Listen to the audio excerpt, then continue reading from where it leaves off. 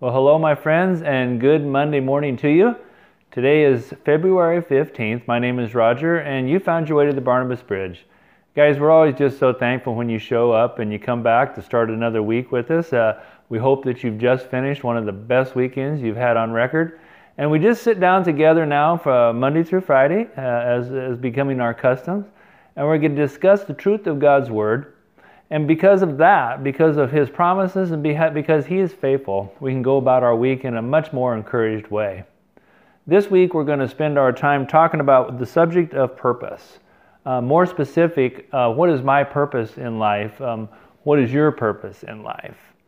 And I think that it's kind of an important subject because really over the course of a lifetime, it seems that our purpose is kind of a moving target because we wear so many different hats over the course of a lifetime.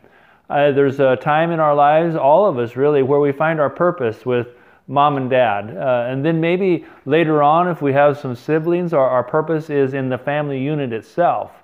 We get a little older and our purpose might be in our school programs, or then our spouse, our kids if we're blessed, grandkids even. Sometimes many of us find our purpose over the course of decades in a career. Sometimes we have a season in life when it seems because of life circumstances we've lost our purpose. Sometimes we're alone and we can't imagine that we'll ever have purpose again. And so I think it is important for us then that we present these questions to ourselves and ask ourselves, what is my purpose? But I think that you probably know, if you've been watching us for a little while, that what we do here is our norm here in these weekday conversations isn't to just discuss something and measure it up against the world standards, or even what we've created in our minds in a subject such as, what is my purpose? Because we go to a place that is constant, and we go to a place that is true, and we go to a place that is relevant, not just in a season of our lives, but the entirety of our lives, and that is God's Word. And so we're going to do that again. And so based completely on God's Word, as it always should be, this week we're going to talk about what our purpose is according to His perfect truth in His love letter to us, the Bible. Now I'll tell you, if you're able to, we're going to read just one verse today, and it's Exodus chapter 8, verse 1. And I'll tell you how I got here. Angie and I in January, we started reading through the Bible as become our custom. I mean, it's just a wonderful time that we spend a devotional bit in the morning, an hour or so together, and we read through the entirety of God's Word in the year. And if you're married folks, I'll tell you there's just absolutely nothing more beneficial to a marriage than to join in the morning in prayer and Bible study. But we were reading through the Bible, and we got to this place in Exodus 8.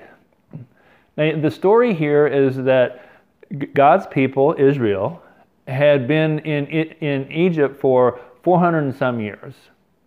And God had decided it's time for His people to move elsewhere. It was time that they were no longer under the yoke of slavery of Egypt. And so He raised up a man, and you'll know the name, named Moses. Well, that's the backdrop to what has happened here. And we get to chapter 8, verse number 1, and this is what the word of the Lord says. Then the Lord said to Moses, "Go to Pharaoh and say to him, this is what the Lord says, let my people go so that they may worship me."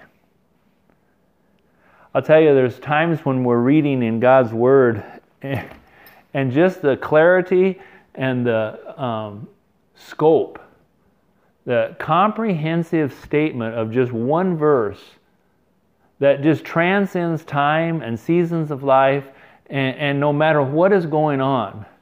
But it says it all. We don't even need a verse 2 here. And we were reading that morning, Angie and I, and it just says, let my people go so that they could worship me. And I thought, my goodness, isn't that really the statement of purpose for the entirety of the life of God's people? A comprehensive statement for every season of a believer's life is, my purpose is to worship God. Isn't that something? with all the things that life throws at us, the different hats we wear, the different seasons, the times when we don't know for sure what our purpose might be, the times where we don't think there's going to be a purpose again. Instead, God says, you have one specific purpose in life if you have been set free to worship me. It's plain, it's simple, it's never changing. In fact, it is a compass that we can set for the course of our life, for a destination that is guided by God, and it will continually be the calibration tool then as we go through life. As the seasons change, as our abilities and our desires, our opportunities, our environment, as all those things change, we have one destination. We have one purpose. That is to worship God. And each and every time things change in this life, we can get them back on the path that God has intended us to be. What a wonderful thing that God does.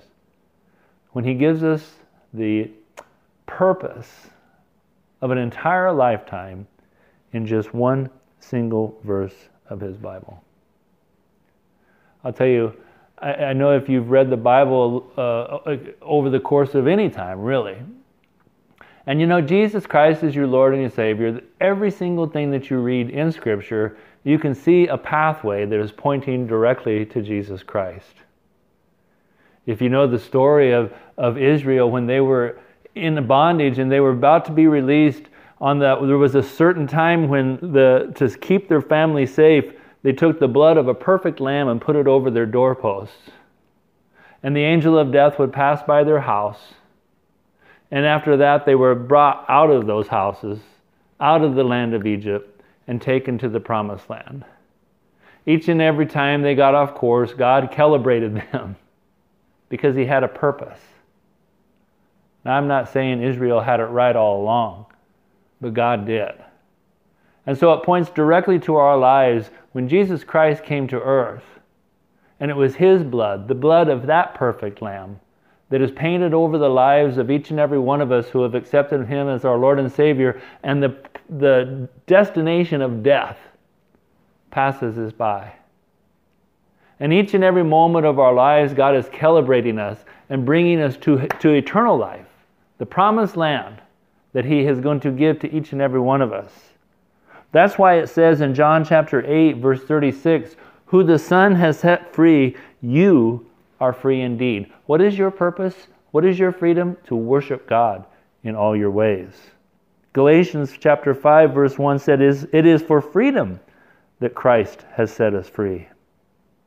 And so, my friends, if you have been set free today, if your purpose in life seems to be ebbing and flowing, take heart in one scripture of the Bible that sets the course for the remainder of your life, that says, if you have been set free, worship me. I